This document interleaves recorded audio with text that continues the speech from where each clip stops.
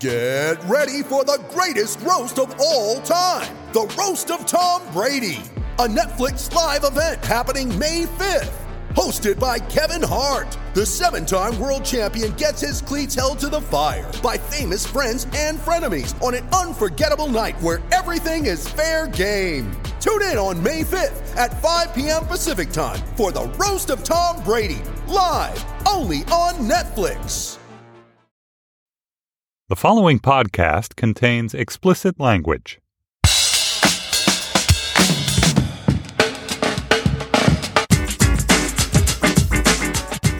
Hi, this is Josh Levine, and this is Slate's sports podcast, Hang Up and Listen, for the week of August 27th, 2018. On this week's show, we'll be joined by journalist Jessica Luther to discuss Ohio State's decision to suspend, but not fire, its football coach Urban Meyer for 3 games for his failure to do much of anything about domestic abuse allegations against an assistant coach.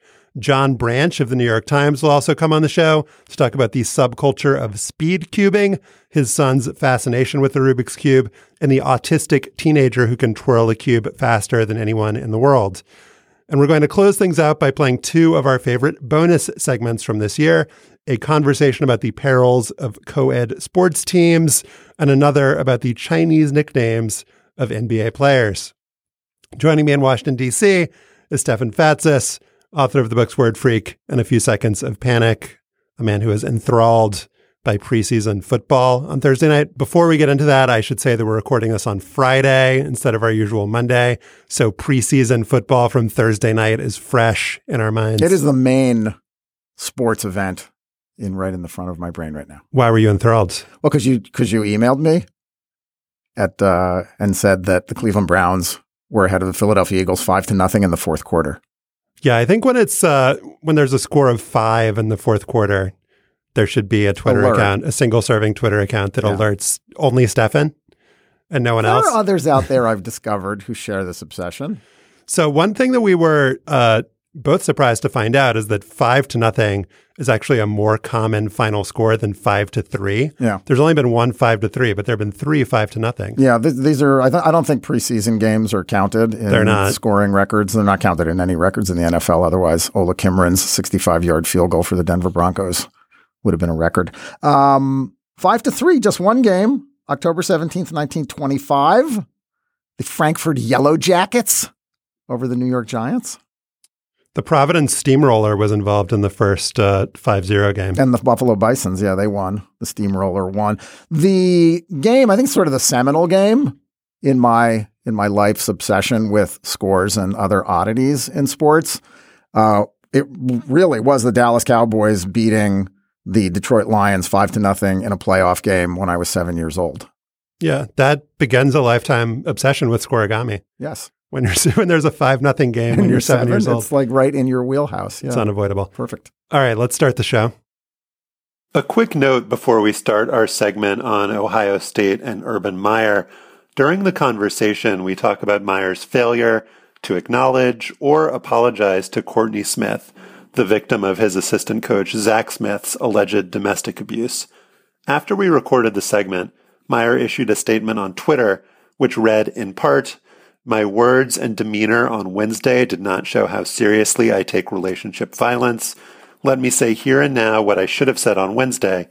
I sincerely apologize to Courtney Smith and her children for what they have gone through." Now, here is our conversation with Jessica Luther. Last week, Ohio State announced that its football coach, Urban Meyer, would be suspended for 3 games for his role in downplaying and failing to report the alleged actions of his former assistant, Zach Smith, who was, among other things, accused of assaulting his now ex-wife, Courtney, on multiple occasions. In announcing Meyer's suspension, the school also released a report. This was the product of an independent investigation into Meyer's actions, which found that the coach, who now admits he knew that Smith had been investigated for domestic violence in 2015, did not deliberately lie when he said last month that he knew nothing about that investigation. At a press conference on Wednesday, Meyer apologized to, quote, Buckeye Nation, but when asked specifically about Courtney Smith, he had much less to say. Let's listen. Well, I have a message for everyone involved in this. I'm sorry that we're in this situation. And I'm just sorry we're in this situation. Joining us now is Jessica Luther, the co-host of the podcast Burn It All Down and the author of the book Unsportsmanlike Conduct, College Football and the Politics of Rape. Hey, Jessica. Hi. You wrote a column for the HuffPost a few weeks ago that is sadly very apropos now. In that column, you started off by quoting Rachel Denhollander, the first woman to come forward and say she'd been sexually assaulted by Larry Nassar. And what Denhollander said was that enabling doesn't usually look like someone saying, oh, you're a rapist and rape is okay, so we're going to let you keep on raping. Enabling looks like deliberate indifference. And that is pretty much the best description I've heard of what happened at Ohio State and also Urban Meyer's performance in that press conference.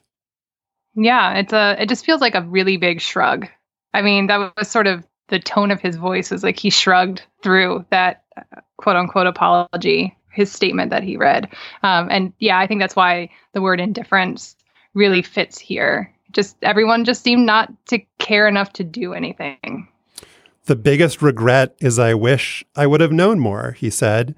And Diana Moskovitz pointed out in Deadspin that was pretty much an exact parallel to what Joe Paterno said after the Jerry Sandusky's sexual assaults came to light. Paterno said, with the benefit of hindsight, I wish I had done more. Right, which is an incredible cover for these guys because their job is to know more. Their job is to supervise basically a multi-$100 million business. And he did know more. I mean, so it's just that's a deliberate lie too, right? But even if you let's acknowledge that he lied about knowing about the domestic violence accusations in 2009. He lied about meeting with Courtney Smith in 2015. He deleted, with the help of a football staffer, texts from his phone that were more than a year old that may have indicated what he knew and when he knew it.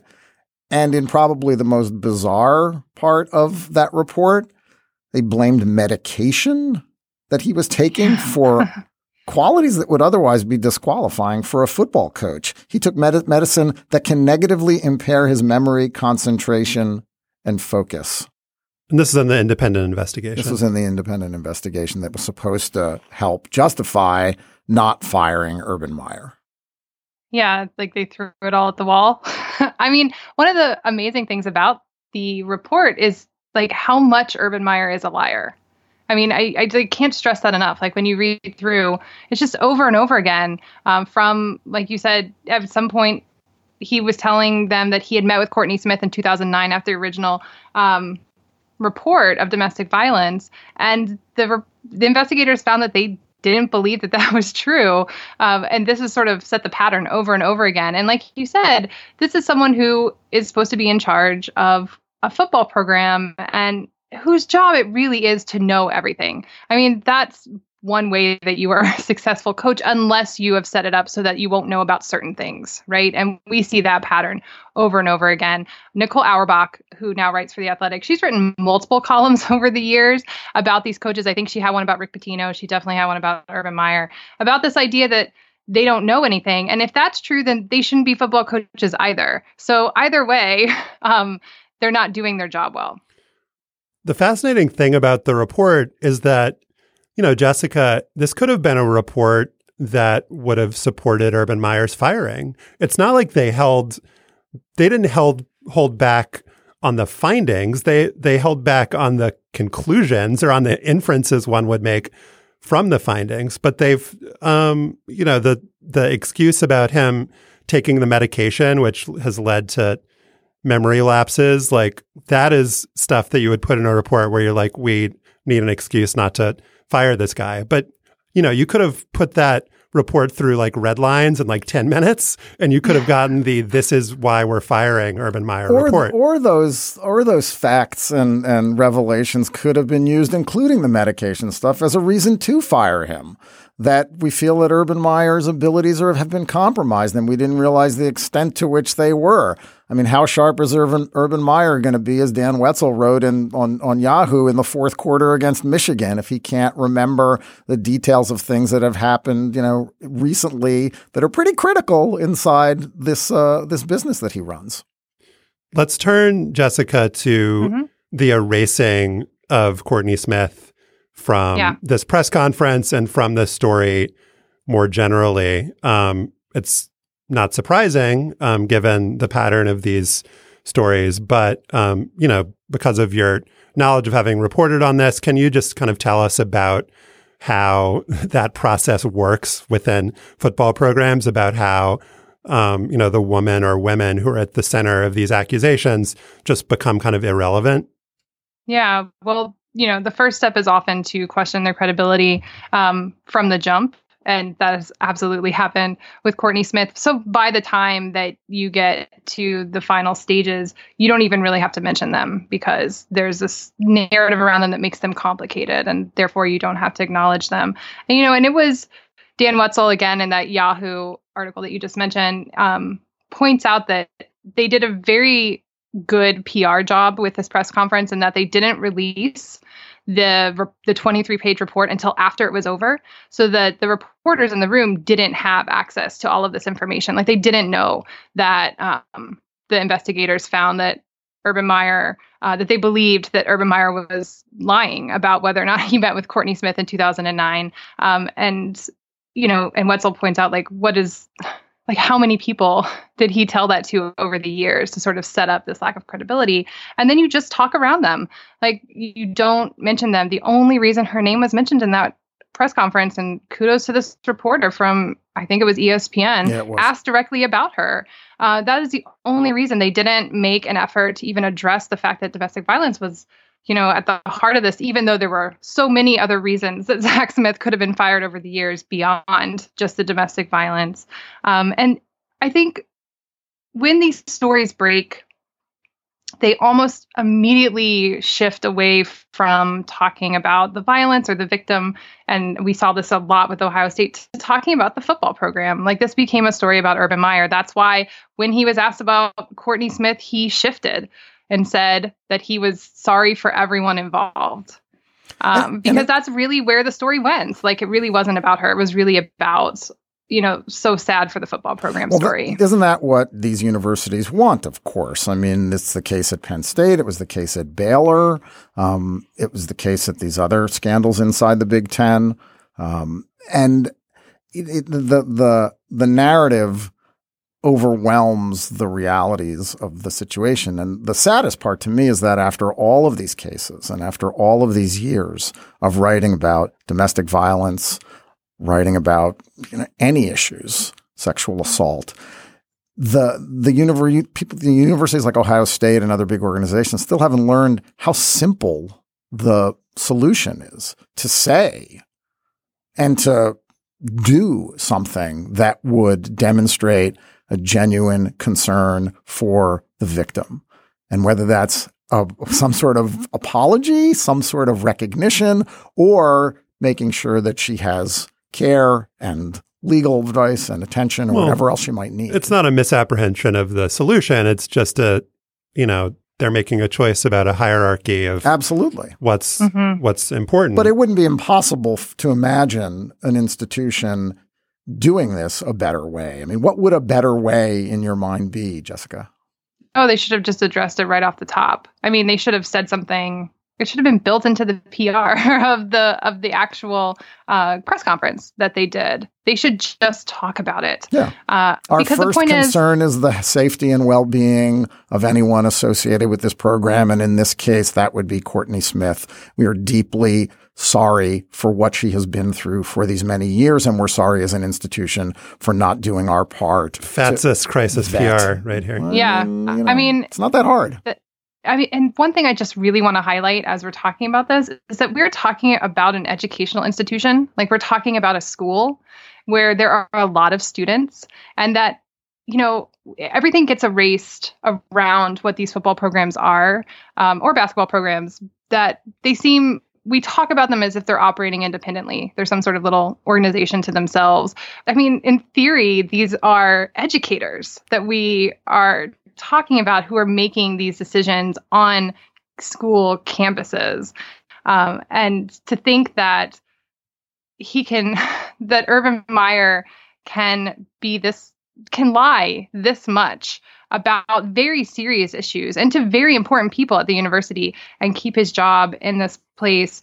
I mean, when you think about it that way, it's like, it's not a surprise then that they don't really care about how they're handling this PR. They just want to get through this and get to the other side and let him be back on the field to coach. That was all they cared about. And that was very clear. Yeah. So there was a story that came out last week, first in the Diamondback, the Maryland student newspaper, and then followed up in the Washington Post, about the former athletic director at Maryland hiring and using funds from boosters to pay for defense attorneys for unnamed players who are accused of sexual assaults. And actually, I will call myself out here. It took me a second to understand and realize how fucked up that was, because this is a school that's paying for the defense of students who are accused of sexual assault and not doing anything for the victim, not paying for an attorney for the alleged victim. And it's just I guess that baseline expectation that the school will do anything and everything for the athlete and for the athletic department over the victim, who is also a student, is just so baked in that I didn't even think about it. Which goes back crazy. to Jessica's point that they are run as independent institutions. And beyond that, they confer on people like Urban Meyer this outsized sense of authority and responsibility and trust. Spencer Hall wrote about this on SB Nation. There are a lot of people that can coach college football teams. Urban Meyer's won a lot of games. That doesn't make him special in the pantheon of humanity. University could say, we're going to find someone that recognizes the moral imperative to fight against domestic violence or any other social or behavioral ill. And if we can't find one, we'll find other ways than football to give athletes a chance to attend college and raise revenue for this university. It's not that complicated to do the right thing. They've been lulled into this sense of this exceptionalism that Urban Meyer is somehow, directly intertwined with the revenue fortunes and the fate of Ohio State University.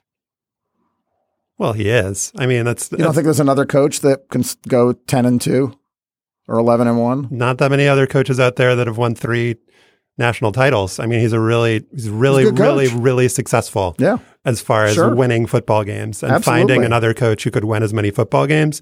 The next coach there is probably not going to win as much as he does. That doesn't mean that he shouldn't have been fired weeks ago, but that's obviously part of their calculus that he's a great coach. Right. So the margin between 10-2 and 11-1 and 12-0 is enough to sacrifice whatever integrity you have as an institution. Seems to be. But then you have to say to yourself that he's good at coaching, but he's also doing part of why he's good at coaching is because he's doing all these things that you and I think are ethically and morally questionable. Yep. So, I mean, that's part clear. of it. That's very clear. The system encourages these kinds of choices, and the people who rise to the top are willing to make them. And that's part of what's wrong with all of this. Yeah. 2 more things before we close up the segment. Spencer Hall also pointed out in his piece that so much of this goes back to, according to Meyer, and I'm inclined to believe him on this point, his loyalty to Earl Bruce, who was his mentor, the old Ohio State coach, and Zach Smith is Earl Bruce's grandson, and just the perniciousness of nepotism. It just seems like, Meyer not informing Ohio State of accusations against Zach Smith in Florida when Zach Smith was hired at Ohio State. It seems like it all goes back to the sense of Earl Bruce was a man that I need to be loyal to, and it has nothing to do with Zach Smith's competence or the safety of anyone around Zach Smith. It's me scratching the back of this guy who scratched my back. And then, as Spencer pointed out, Earl Bruce is a guy who was accused of abusing players when he was a coach. Oh, wow. And so just the perpetuation of this cycle and this loyalty to what people represent and not actually what they are is, I think, at the center of this. Earl Bruce was actually fired from Ohio State in 1987, not because of the abuse allegations. Those happened later at Colorado State. But, the pantheon of great coaches, pretty much all of them end up in disgrace one way or another. Nobody is a saint. The last thing I wanted to mention, Jessica, was you included this in your story from a few weeks ago. The coach at Colorado, Mike MacIntyre, like a very similar fact pattern here, except in this case, it's documented that Mike MacIntyre talked to a victim of alleged domestic abuse on the phone for a half hour, who was the wife of an assistant coach. And an investigation was done and nothing happened to him. He wasn't, or maybe he had to donate money to charity or something. He wasn't suspended. He wasn't fired. And I think the only reason we're even talking about Urban Meyer being suspended for 3 games is because he's more famous. Like, there's no reason we shouldn't be talking or shouldn't have been talking as loudly and as long about Mike MacIntyre. I always find it confusing which ones catch on and which ones don't. And it is it's so similar. And yeah, he didn't get in trouble at all. But I do think it matters that, Me Too always in the last year has played a role in how big stories get, that we are paying a particular kind of attention. And I do think it matters that it was Urban Meyer, that he was a huge deal. And we like to talk about these guys, even though we all knew what the final outcome would be. I think that nothing would actually happen, but it's a tantalizing story because of him. But just imagine what kind of a statement it would have made if Ohio State had let someone as important and prominent and successful as Urban Meyer go because of what happened there. It would have been huge. I mean, the bar is so low that when he got suspended with pay while they were investigating, so many people that I talked to were shocked that they would even do that. So the idea that they would have fired him, I couldn't believe that it would happen, and obviously it didn't. So I was right in my gut, but it would have been a really big, important message. And I'm sad that Ohio State didn't take that chance. Jessica Luther is the co-host of the podcast Burn It All Down, and she is the author of Unsportsmanlike Conduct, College Football, and the Politics of Rape. Thank you so much, Jessica. Thank you. Apple Card is the perfect cashback rewards credit card. You earn up to 3% daily cash on every purchase, every day. That's 3% on your favorite products at Apple, 2% on all other Apple Card with Apple Pay purchases, and 1% on anything you buy with your titanium Apple Card or virtual card number. Visit apple.co/card calculator to see how much you can earn. Apple Card issued by Goldman Sachs Bank USA, Salt Lake City branch. Subject to credit approval. Terms apply. Before we get to our segment on speed cubing, I wanted to let you know that in our bonus segment for Slate Plus members, we're going to talk about a couple different conundrums sent in by listeners. I'll let you know about one of them. One of them is, what if other sports were like tennis and had different seasons for different court surfaces?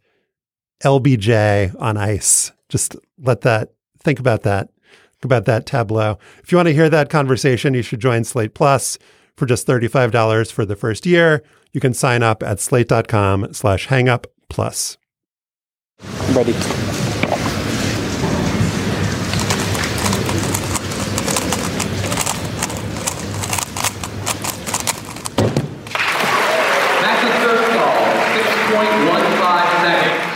That is the sound of 16-year-old Max Park solving a 3x3 Rubik's Cube at the 2018 Cubing USA National Championships.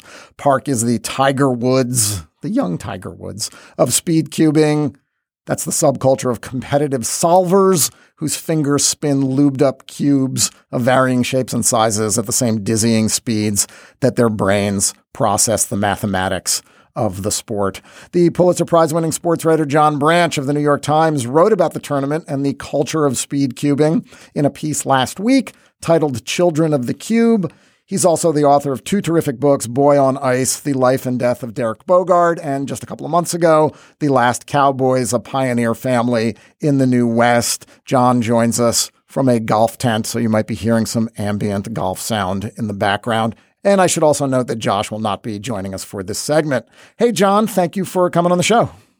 Stefan, thanks for having me. Let us start with the subculture of speed cubing. There were about 600 competitors at the Cubing Nationals in Salt Lake that you attended. Like other mind sports, this is a big deal. How are these mostly kids different from those of us who fiddled with a Rubik's Cube when it went big in the 1980s?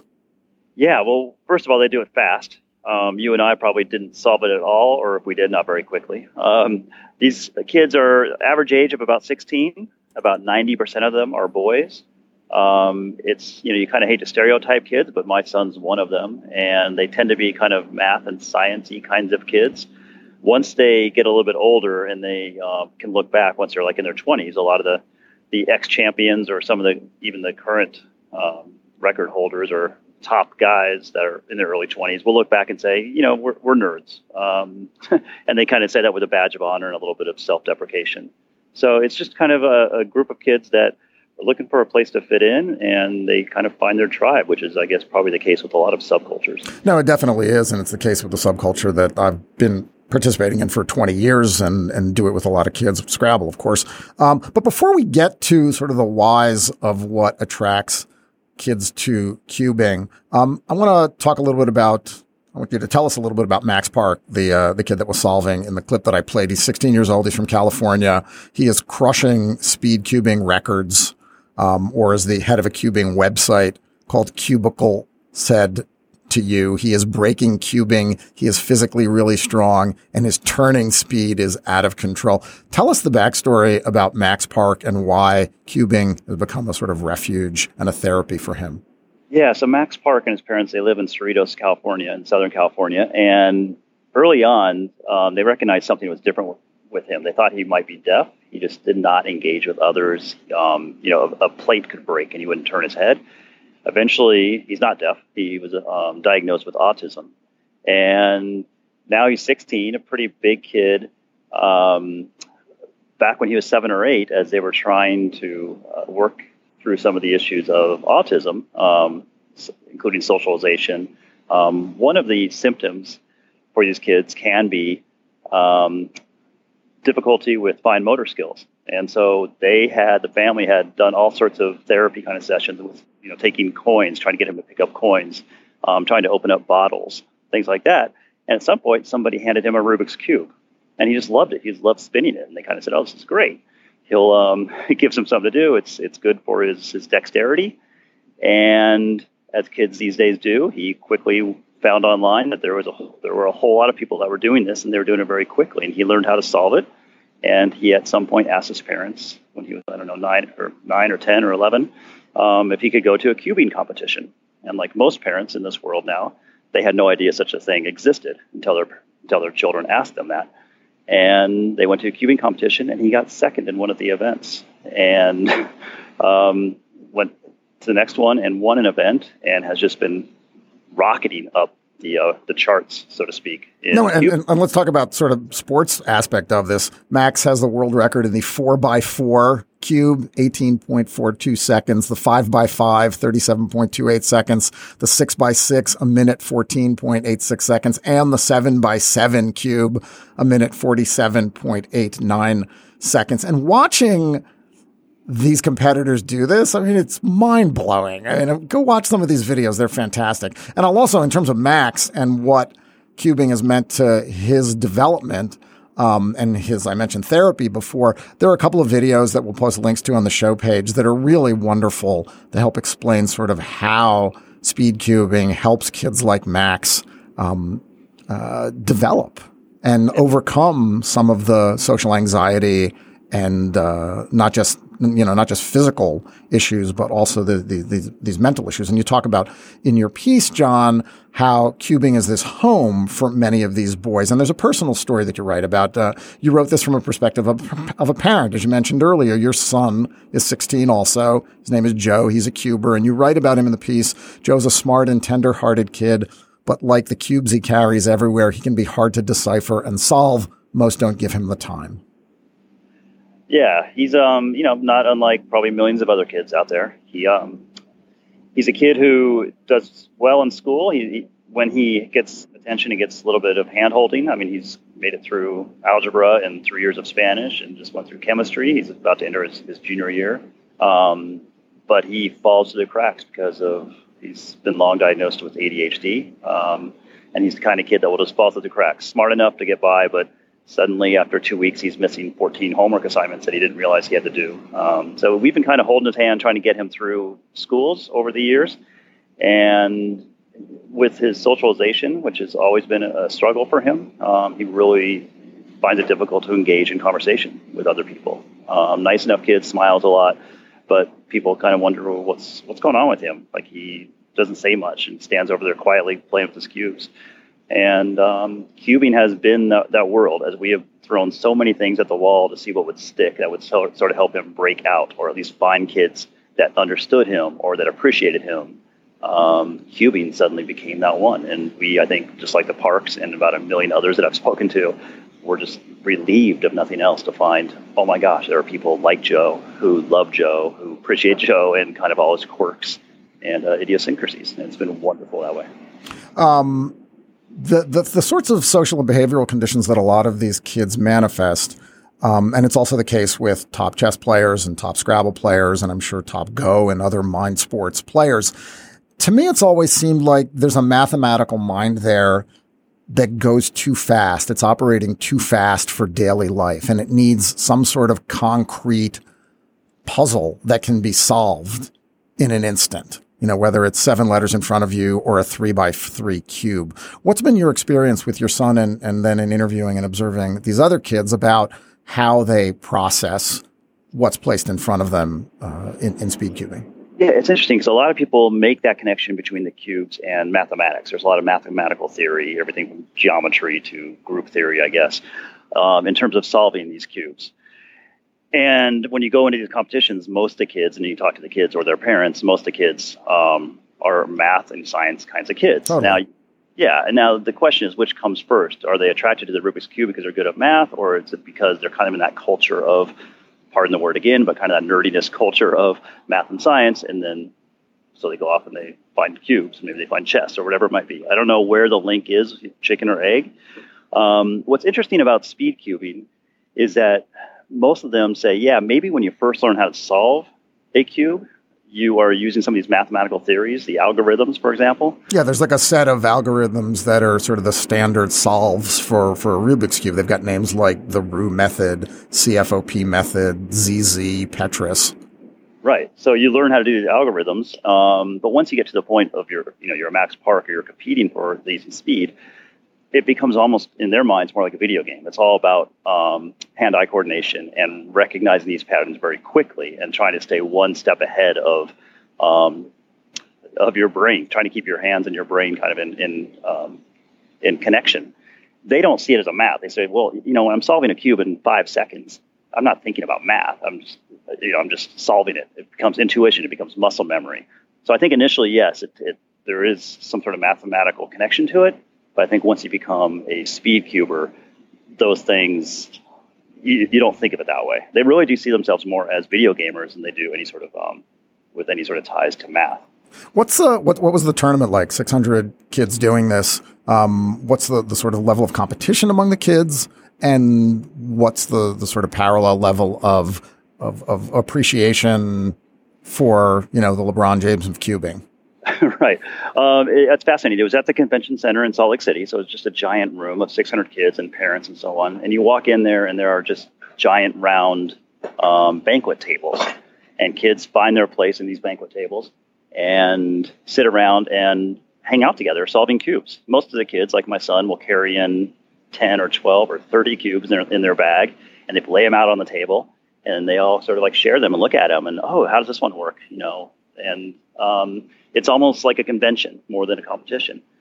And then there's all sorts of different competitions. There's, the 2x2 and the 3x3 and the 4x4, all the way up to 7x7. There are different shapes that have their own competitions. So there are 40 stations where they call up the kids. And these kids, if you are eligible, say in the 3x3, you come up there and you do 5 solves.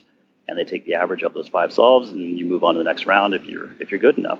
What's interesting is how quickly the records have gone down in time. to qualify for nationals, you had to do a 3x3, and since that's the one everybody recognizes as the Rubik's Cube, you had to solve it in 30 seconds or less. That got you into nationals if you wanted to come to nationals. And so I think 600 and some kids came to nationals and competed in 3x3, and 20 seconds used to be like the 4-minute mile. In fact, a couple of years ago, a book was written about Rubik's Cube called Cracking the Cube. And by Ian Scheffler, yeah. And Ian was trying to crack the 20-second. That was a good chunk of his book, was, a first-person account of him working hard to try to crack that 20-second barrier. Well, 20 seconds would have been in top 10 in the world as recently as 2004. These days, my son had a 15-second solve and averaged, I think, 19 seconds, and was 500th or so. So, now kids are, if you're top 10, you are seriously legit. If you're top 20, you're sub 20, which gets you a lot of cred as well. But these kids are solving things so quickly now. I mean, how much of that is equipment and how much of that is just that kids will invest tens of thousands of repetitions of doing these cubes, of solving these cubes? I mean, because the cubes themselves are, they're literally speed cubes, and there's lubricant, and kids take them apart and make them more efficient. There's a whole science to the equipment. Absolutely. Nobody in that competition uses a Rubik's brand cube.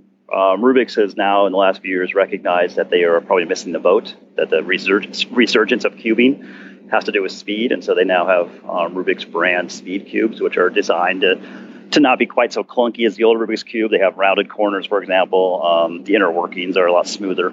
But nobody uses the Rubik's Cube. So there's all these other companies that design Rubik's Cube style cubes that are much faster, and they are getting faster and faster and faster. Some of them have magnets in them that will sort of help when you twist them really fast, will sort of lock them into place, which, I think at some point they're going to have to start dealing with what's legal and what's not legal. So a lot of it is equipment, but also it's the popularity of what's going on. The numbers are growing exponentially around the world because kids discover this on YouTube. And so now you have more kids doing it, and more practicing, and better equipment. The 3x3 record is now 4.22. I don't know what it takes, at least 20 moves at minimum, 20 moves to solve a cube. Most of Max Park's 5-second solves are 40 some moves, which tells you how fast he's moving his hands. How fast can you do 40 some moves? It's hard to imagine that record dropping a whole lot farther than 4 seconds. Yeah, it's almost watching the kids do it. Maybe you could describe the way this is set up, but the cube is under sort of a little cover, and then the competitor has a few seconds to study the layout, the mixed up layout, right? Yep, that's exactly right. So everybody will have the same scramble, as they call it, so that there's an even playing field, right? They're all scrambled the same way. You bring your own cubes, so you're using your own equipment, but then they scramble them all the same way. And so everybody's first solve will be the exact same scramble. So then they bring it over to you, cover it up. When you're ready, they uncover it. You have 15 seconds to study it. And so they're looking around. They're trying to figure out what color corners do I need to work on? How do I get this piece over to that side? And so on. And when they're ready, they put their hands down on a timer. They actually use the timers that became popular with cup stacking a few years ago, where you put your hands down, and as soon as you lift your hands, the timer starts. You solve it and put your hands back down when you're finished, and the timer stops. And so basically, when you're at these competitions, it's just nothing but a bunch of stations. It's not a great spectator sport. It's just a bunch Shockingly. Exactly. It's not head-to-head. So you're basically just watching a bunch of kids. It's more data collection than anything else, because they're just trying to get everybody's average solves down, and then, okay, who made the top X number, you move on to the second round. Come back tomorrow, we'll do the second round. The other thing I found fascinating watching the videos, John, is that up until the very second that a cuber starts the competitive cube, he's fiddling with his own under the table. And then as soon as he bangs the mat to stop the clock on the cube that he solved, he grabs his own cube again and starts fiddling. There are a lot of great little idiosyncrasies. So you're exactly right. They bring their own cube up there, and as they're walking up to the table, they're fiddling with their cube. They sit down, and they're fiddling with their cube. And then when they bring their cube under the cover, under the cup, they're still fiddling. They're just kind of keeping their fingers warm. They also use a lot of hand warmers, because the worst thing is to have a cold room and have your fingers not loose and limber. But you're right. And on every single one of these guys also, and I say guys because most of them are guys, records themselves with an iPhone or some sort of GoPro, sometimes on their head, but usually on a small tripod. So that when they walk up, they'll put down their tripod, they'll fiddle with their cube. When their cube arrives to be solved underneath the cup, they'll reach over and hit the play button or the record button on their camera. They'll solve it. They'll stop the recording, and then they'll pick up their own cube and start fiddling again. Each kind of, I guess it's like golf and putting. They each kind of have their routine, and it's fascinating to watch that little aspect of it. John, last question for you is, what was Joe's reaction to participating in the Nationals for the first time, and what is he taking from it? He wants to go back, I assume. He desperately wants to go back. In fact, I'm missing right now a competition in Sacramento that we would have gone to otherwise, but I happen to be out of town. I don't think my wife can get him there this weekend. So he's already signed up for some competitions this fall. His reaction to it, he and I talked about it, and sort of throwing out there to X number of readers that my kid has ADHD and is somewhere on the autism spectrum and is still having some struggles here at the age of 16. And I said, "Are you okay with this?" And he said, "Yeah." And I think he sort of likes that now people in his group know him, and my job for the first time in his life gives him some sort of credibility. Like I'm suddenly cool. Because as I was walking around the convention center, the New York Times guy, that's my dad. I think in a weird way, he sort of got a kick out of it. And I think he's enjoying this little small bit of notoriety that he's having with his picture in the paper and that sort of thing. So it's been very, very sweet, and I think really good for him. Awesome. John Branch writes for the New York Times. He's also the author of Boy on Ice about Derek Bogard and The Last Cowboys about a rodeo family in the West. It's a great book. You should buy that. Boy on Ice is pretty good, too. John, thank you for coming on the show. Stephen, thank you. Really do appreciate it. When you need mealtime inspiration, it's worth shopping Kroger, where you'll find over 30,000 mouth-watering choices that excite your inner foodie. And no matter what tasty choice you make, you'll enjoy our everyday low prices, plus extra ways to save, like digital coupons worth over $600 each week. You can also save up to $1 off per gallon at the pump with fuel points. More savings and more inspiring flavors make shopping Kroger worth it every time. Kroger, fresh for everyone. Fuel restrictions apply. With the Lucky Land Slots, you can get lucky just about anywhere. This is your captain speaking. We've got clear runway and the weather's fine, but we're just going to circle up here a while and get lucky. No, nothing like that. It's just these cash prizes add up quick. So I suggest you sit back, keep your tray table upright, and start getting lucky. Play for free at LuckyLandSlots.com. Are you feeling lucky? No purchase necessary. Void where prohibited by law. 18+ terms and conditions apply. See website for details. All right, we are going to close out the show this week by highlighting a couple of our favorite Slate Plus segments from this year. Folks who are Slate Plus members, you might have heard these, but they're still good. They're still classics. If you're not, this will give you a little bit of a taste of what you've been missing. You can sign up at slate.com/hangup+. It's just $35 for the first year. And they're good. They're good. It's good stuff, Stefan. Yeah. Concur. You've been here sometimes when we've done Slate Plus segments. Once in a while. I stick around. You do. You always stick around. The first one that we're going to play for you is with our friend and colleague, Christina Cauterucci. She wrote a piece for Slate earlier this year about her experience playing on a co-ed sports team as a kid and why it wasn't necessarily an awesome experience. We really enjoyed that conversation. So we're going to play that for you first. And then second, we're going to have a conversation between Stefan and Mike Pesca, Hang Up Emeritus, host of The Gist. And they talk about Chinese nicknames for NBA players. All right, let's listen to both of those now. Now it is time for our bonus segment for Slate Plus members. And it's always exciting to have Christina Cauterucci in the DC studio with us. Hello, Christina. Hi, thanks for having me. Of course. And we've had a pop-up blog on kids sports on Slate for the last couple weeks. I will accept all congratulations for it, despite the fact that I've had nothing to do with it. It was all my idea, and I edited and wrote all the pieces. Stefan, you did something on silent soccer based on an after ball here. And Christina, your piece was headlined, How 9-Year-Old Me Learned the Folly of Co-ed Sports. Tell us the story of how a 9-year-old Christina Cauterucci in New Hampshire, let's set the scene. She's on the soccer field. How did you learn? What important life lesson did you learn that year? This is an important element of my personal mythology, so I was really happy to finally have a chance to write about it for Slate. I was on a rec soccer team. It was technically a co-ed league, but there were only a couple of girls on my team. And we were sponsored by a local dental practice who, I don't know if it was I don't know what the name of the practice was, but the coaches decided it would be cute if instead of just putting the name of the dental practice on our jerseys, they named us the Molar Men. And of course, a few of the people on the team weren't men. I was one of them. I was really upset about it because I wasn't a man and I was forced to wear this jersey that said I was a man. So I took a bottle of Whiteout, which one of the commenters didn't actually believe could stick on a soccer jersey, but I assure you it can. And I changed it to say Molar Women, thinking that, maybe this would convince the coaches to change the name of our team. It didn't. I still had a great soccer season. And then it sort of— You can brag. I was the MVP of the team. High scorer.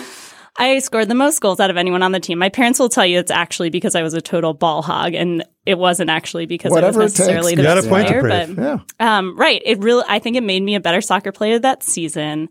And I do think it kind of set me on a trajectory for recognizing how girls get treated differently in the world. And here I am at Slate, writing about women and gender every day. And this is your first memory of this thing that's kind of come to dominate your professional career. It's your first memory of having this kind of consciousness? Yeah, I think, obviously in retrospect, I can look back and see, the dolls I played with or the movies I watched were all sort of part of what I now think is kind of a sexist gender conditioning. But this was the first time I was aware of gender at work in the world, and also about how adults perpetrate these notions of gender and condition children to expect to be treated in certain ways because of their gender. Yeah. And I think the co-ed rec soccer is a terrific it's a petri dish for this stuff for kids at a very, very young age. I started coaching my daughter when she was in kindergarten. We had like 5 girls on the team and the rest were all boys.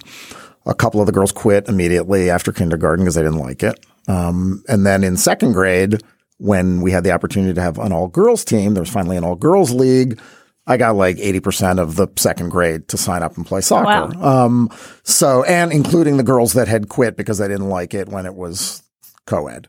And they hadn't expressed at the time that they quit that it was because of boys, or that No, but you can see it on the field, particularly if you're not an athlete. And a lot of there are studies and there are beliefs that before puberty that girls and boys aren't physically that different, and that they should be encouraged to compete against and with one another at those ages, which is, I think, a position that you point out in your piece, Christina. The Women's Sports Foundation advocates, and there are other groups that advocate this as well. My experience was the opposite, was that it was clear that the girls that were not super athletic did not want to compete in the same way. They did not have the same aggression. They did not want to hog the ball. They did not want to, be as emotive and domineering on the field, and that playing with the boys definitely was a turnoff.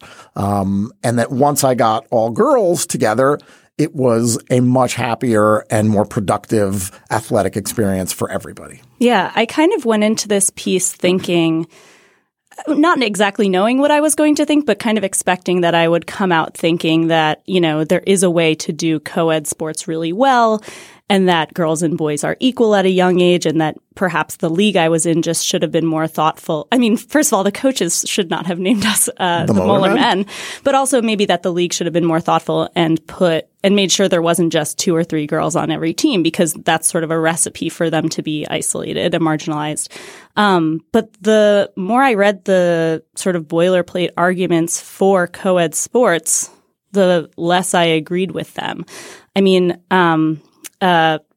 sort of one of the foremost scholars or spokespeople in terms of advocating for girls in sports told me that one of the main arguments for putting girls and boys on the same team, or at least giving girls the option to play on a co-ed team, is that it helps boys learn to respect women, and also that it teaches young girls how to deal with boys and men, which as far as the first argument goes, I mean, I don't think girls should have to bear the burden of teaching boys how to be better people or just be sort of thrown onto a team in hopes that, you know, when those boys get older, they'll respect women more, an argument I don't necessarily believe. And then the second argument that girls will learn how to deal with boys, I mean, they are going to learn that anyway. I don't think that there's a shortage of in social situations, on the playground. And I think there's far fewer experiences for them to just be socialized among other girls and have the opportunity to achieve apart from boys. I think girls can be made to feel marginalized by being on co-ed teams where they are clearly treated potentially by coaches and may just feel like second-class participants because there aren't more girls and because their physical skills may not line up with the boys' physical skills. The part of in your piece, Christina, when you talk to some of these experts, one of the arguments that they make is this sort of pushback against the pushback against co-ed teams. And it's a straw man argument that the problem with the arguments against co-ed teams is that girls will get hurt or the boys will be devastated if they get beat by girls. How do we handle locker room issues? It would be psychologically damaging to boys, which are just ridiculous arguments. They are ridiculous arguments, but that has nothing to do with why girls might not want to play with boys. What it really should be about is what's best for girls. Right, exactly. And I think the perspective that I heard from a lot of these advocates for girls in sports was very centered on how can we make girls good athletes or encourage girls in sports, and thinking about, you know, making an idealistic environment within the, you know, almost like looking at sports in a vacuum, which maybe in a vacuum, boys and girls don't have many physiological differences at that age, but they've certainly been socialized differently, even at a very young age. Boys from the time they can walk get more sports time and instruction, even just from playing with their families or with other kids. Girls are socialized from birth to not move their arms and legs around as much. You know, that's so even though they may be the same height and weight, they're not necessarily at the same skill level. But even apart from that, this is one of the main arguments in my piece. I think it's far more likely that the sexism from the rest of their lives and the rest of their coaches' lives is going to come into play on the field than, you know, whatever lessons they learn on the field from playing with people of the opposite gender is going to affect their lives outside of sports.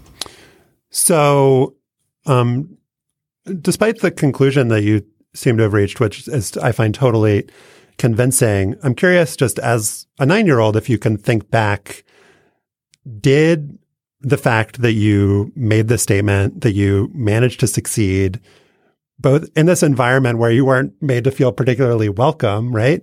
And also just as one of the few girls on the team being like scoring the most goals, like, did that make you feel like you had overcome something, and like did that experience give you more confidence, despite the fact that did being treated badly lead you to grow life as a person? What I'm trying to say is, like, life is complicated, and even if you think it was like a bad situation that you were put in that you wouldn't necessarily want other people to be put in, did you in any way benefit from it? Do you think? I think so. I mean, I credit my parents mostly with this, the fact that they let me deface my jersey. And, you know, not being people who would ever go to a feminist protest or anything, were very supportive of me. That was an experience that I don't think a lot of children get to have, to say, like, this thing feels wrong to me. I'm going to try to do something about it, or at least refuse to wear a jersey that, you know, says something on it that doesn't represent me. I definitely came out of that experience feeling stronger. I don't even remember much of what it was like to play with the boys on the team, other than that, you know, I kicked all their asses. But like I was telling Stefan earlier, I, you know, didn't really go on to play sports into high school. I became much more interested in dance and musical theater, which are far more kind to women, and where I was surrounded by more women. I don't necessarily think playing on this co-ed team turned me off from interacting with boys, but I also don't think it necessarily set me on a trajectory where, you know, I felt great about my capacity in sports. I just don't think it's as much fun for girls. I mean, I think for some girls who are, again, super competitive and super athletic, co-ed sports at a young age are are fine. It can help develop skills.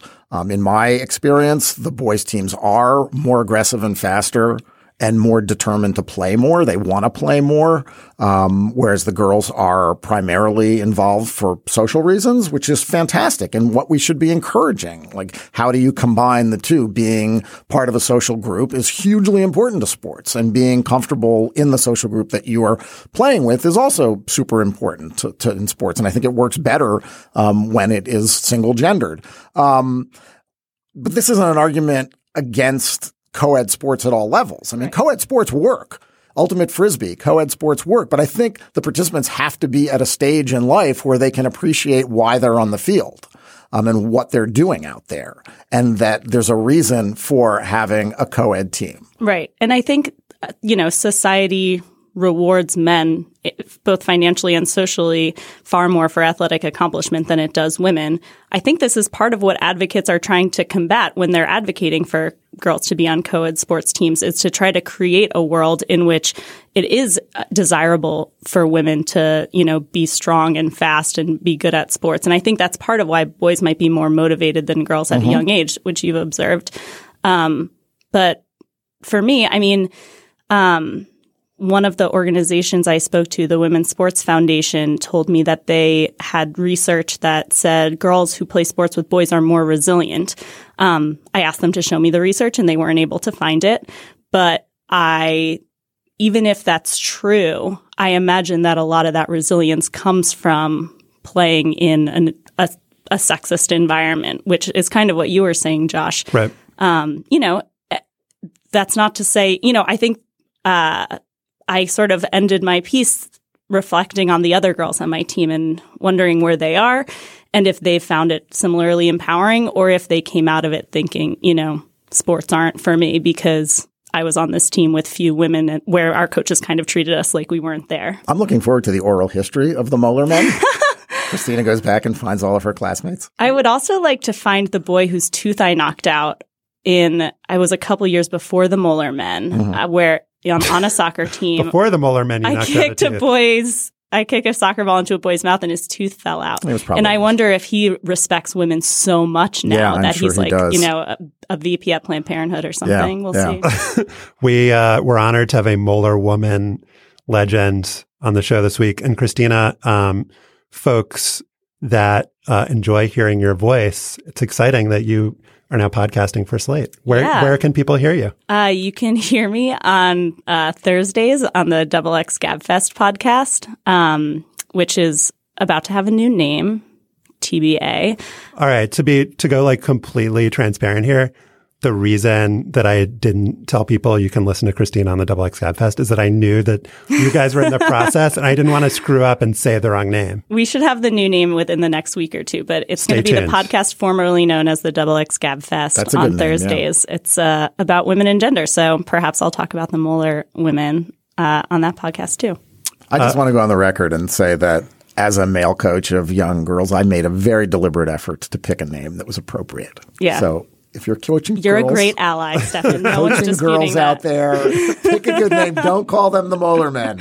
Stefan gets a participation trophy. I do. In the proper naming of youth the wisdom teams, teeth Olympics. Women would be a good name. I can just Right. Or suggest someone that. in the comments suggested the bicuspid brats because I seemed like such a brat. Which actually, that would have been really empowering, I think, for kids of all genders. Brats with a Z, if you want to get the sponsor in there. Slate Plus listeners, thank you for being Slate Plus listeners. Mike Pesca is back. Hey, Mike Pesca. Hello. Let's talk about one of my favorite things over the last week. And there have been some pretty good things in the last week in the world of sports. But Nick Kapoor, assistant professor of East Asian history at Rutgers University, did a Twitter thread about Chinese nicknames for NBA players. And then he turned it into pieces for The Guardian and Deadspin. It went viral, obviously. They're really awesome. Yeah. Kapoor writes in one of those pieces that the reason that these are great is that Chinese nicknames combine both affection and shade, producing monikers that both fans and haters can get behind. And this really is a function of the Chinese characters. There's a lot of room there to be creative and witty and distinctive. Yeah. I mean, I've always heard about the glory of characters and how it works on a couple levels, but mostly it shows up in a mistranslated tattoo. But to hear that James Harden is known as Godin, combining the character for God and at least one character of Harden, and he writes, "This name is funnier than it seems," which is always a hard thing to argue, but he does it, because those characters sound the same as the Chinese word for magic lamp, meaning many puns about lamps and genies. So over there in China, I think probably 100% unbeknownst to James Harden, he's the genie. He's the genie of the lamp. And everything is a lamp pun and a genie pun with this guy because of how his name looks in characters. I love that. But the other part is that there are multiple nicknames for guys. Yes. So Harden is also the porcelain mamba. Yeah. Because he tries to draw a lot of fouls when he is barely touched. And Kapoor writes, in Chinese, bumping porcelain is a euphemism for faking traffic accidents in order to fraudulently collect compensation. Oh, that's so good. Fucking beautiful. That is and so good. I learned about some phrases that should be applied to the American game independent of the player name. Clint Capella is called the Pancake Emperor because in Chinese, slamming home alley-oop lob passes is called eating pancakes. How can I know Sports Center isn't what it once was, but how could eating pancakes? How could the announcer not intone that just a few times? We just have to get this information to Kevin Harlan. We just have to get this info. You don't think Van Gundy would love the fact that eating pancakes is a slam dunk? It can even work on the college level, you know? Fran Fraschilla, internationally renowned. Once one slam dunk happens and you yell eating pancakes, that is going to take off. I mean, basically every one of these nicknames should take off. And I'm left with the thought that either there are a lot of basketball fans in China with a lot of time on their hands. I mean, Chinese message boards for NBA message boards must be just these creative, or does it occur, if this is your language, or does it occur naturally, like when that running back, Ben Jarvis Green Ellis, is nicknamed the Law Firm, which is not a joke the Chinese would understand, but you hear a name like that, and I think a lot of people would immediately understand it or think, wow, that's a lot of names for one human being to have. Now, we should say a couple of these names, there are a couple subcategories, names that Americans could absolutely adopt, like Kyrie Irving is known as potassium iodine because he and the chemical compound are abbreviated KI. That's in English too. That is in English too. On the other hand, I would not know if calling Eric Gordon Roundface Gordon without his permission was nice. And there's nothing about the characters. It's just that he seemingly has a round face. The chemical compound stuff seems to be a popular theme. Kobe Bryant was carbon monoxide ferric oxide, which sounds exactly the same as he shoots one fadeaway and misses. He shoots 3 fadeaways and bricks 2 of them. COFE203. Yeah, that's awesome.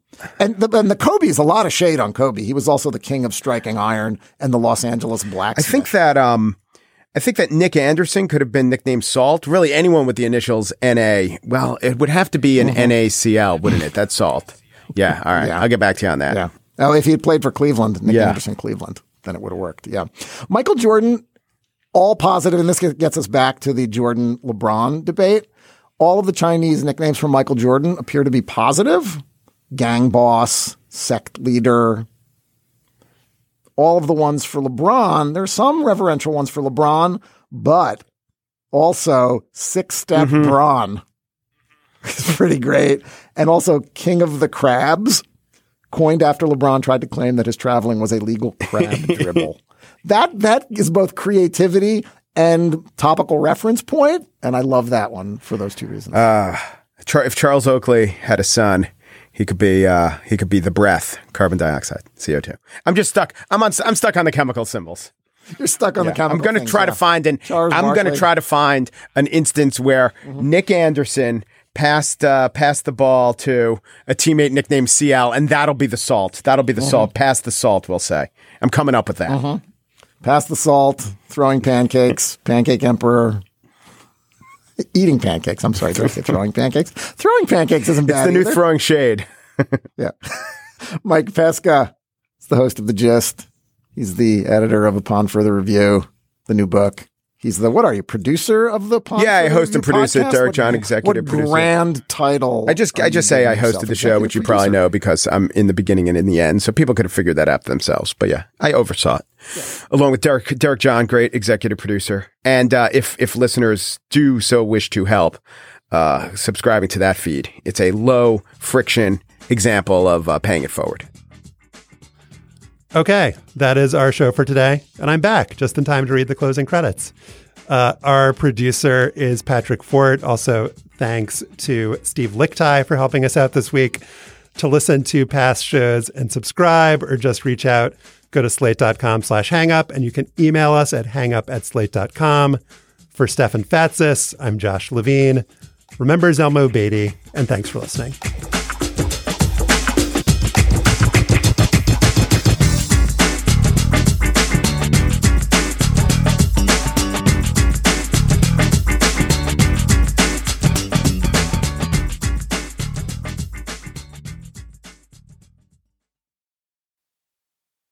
Step into the world of power, loyalty, and luck. I'm gonna make him an offer he can't refuse. With family, cannolis, and spins mean everything. Now, you wanna get mixed up in the family business. Introducing The Godfather at ChumbaCasino.com.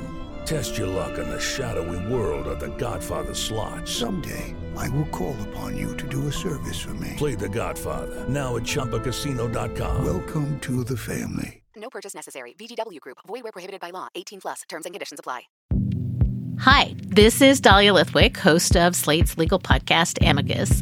If you're listening to this show, you might be interested in Amicus's live show that we're hosting in Washington, D.C. on Tuesday, May the 14th.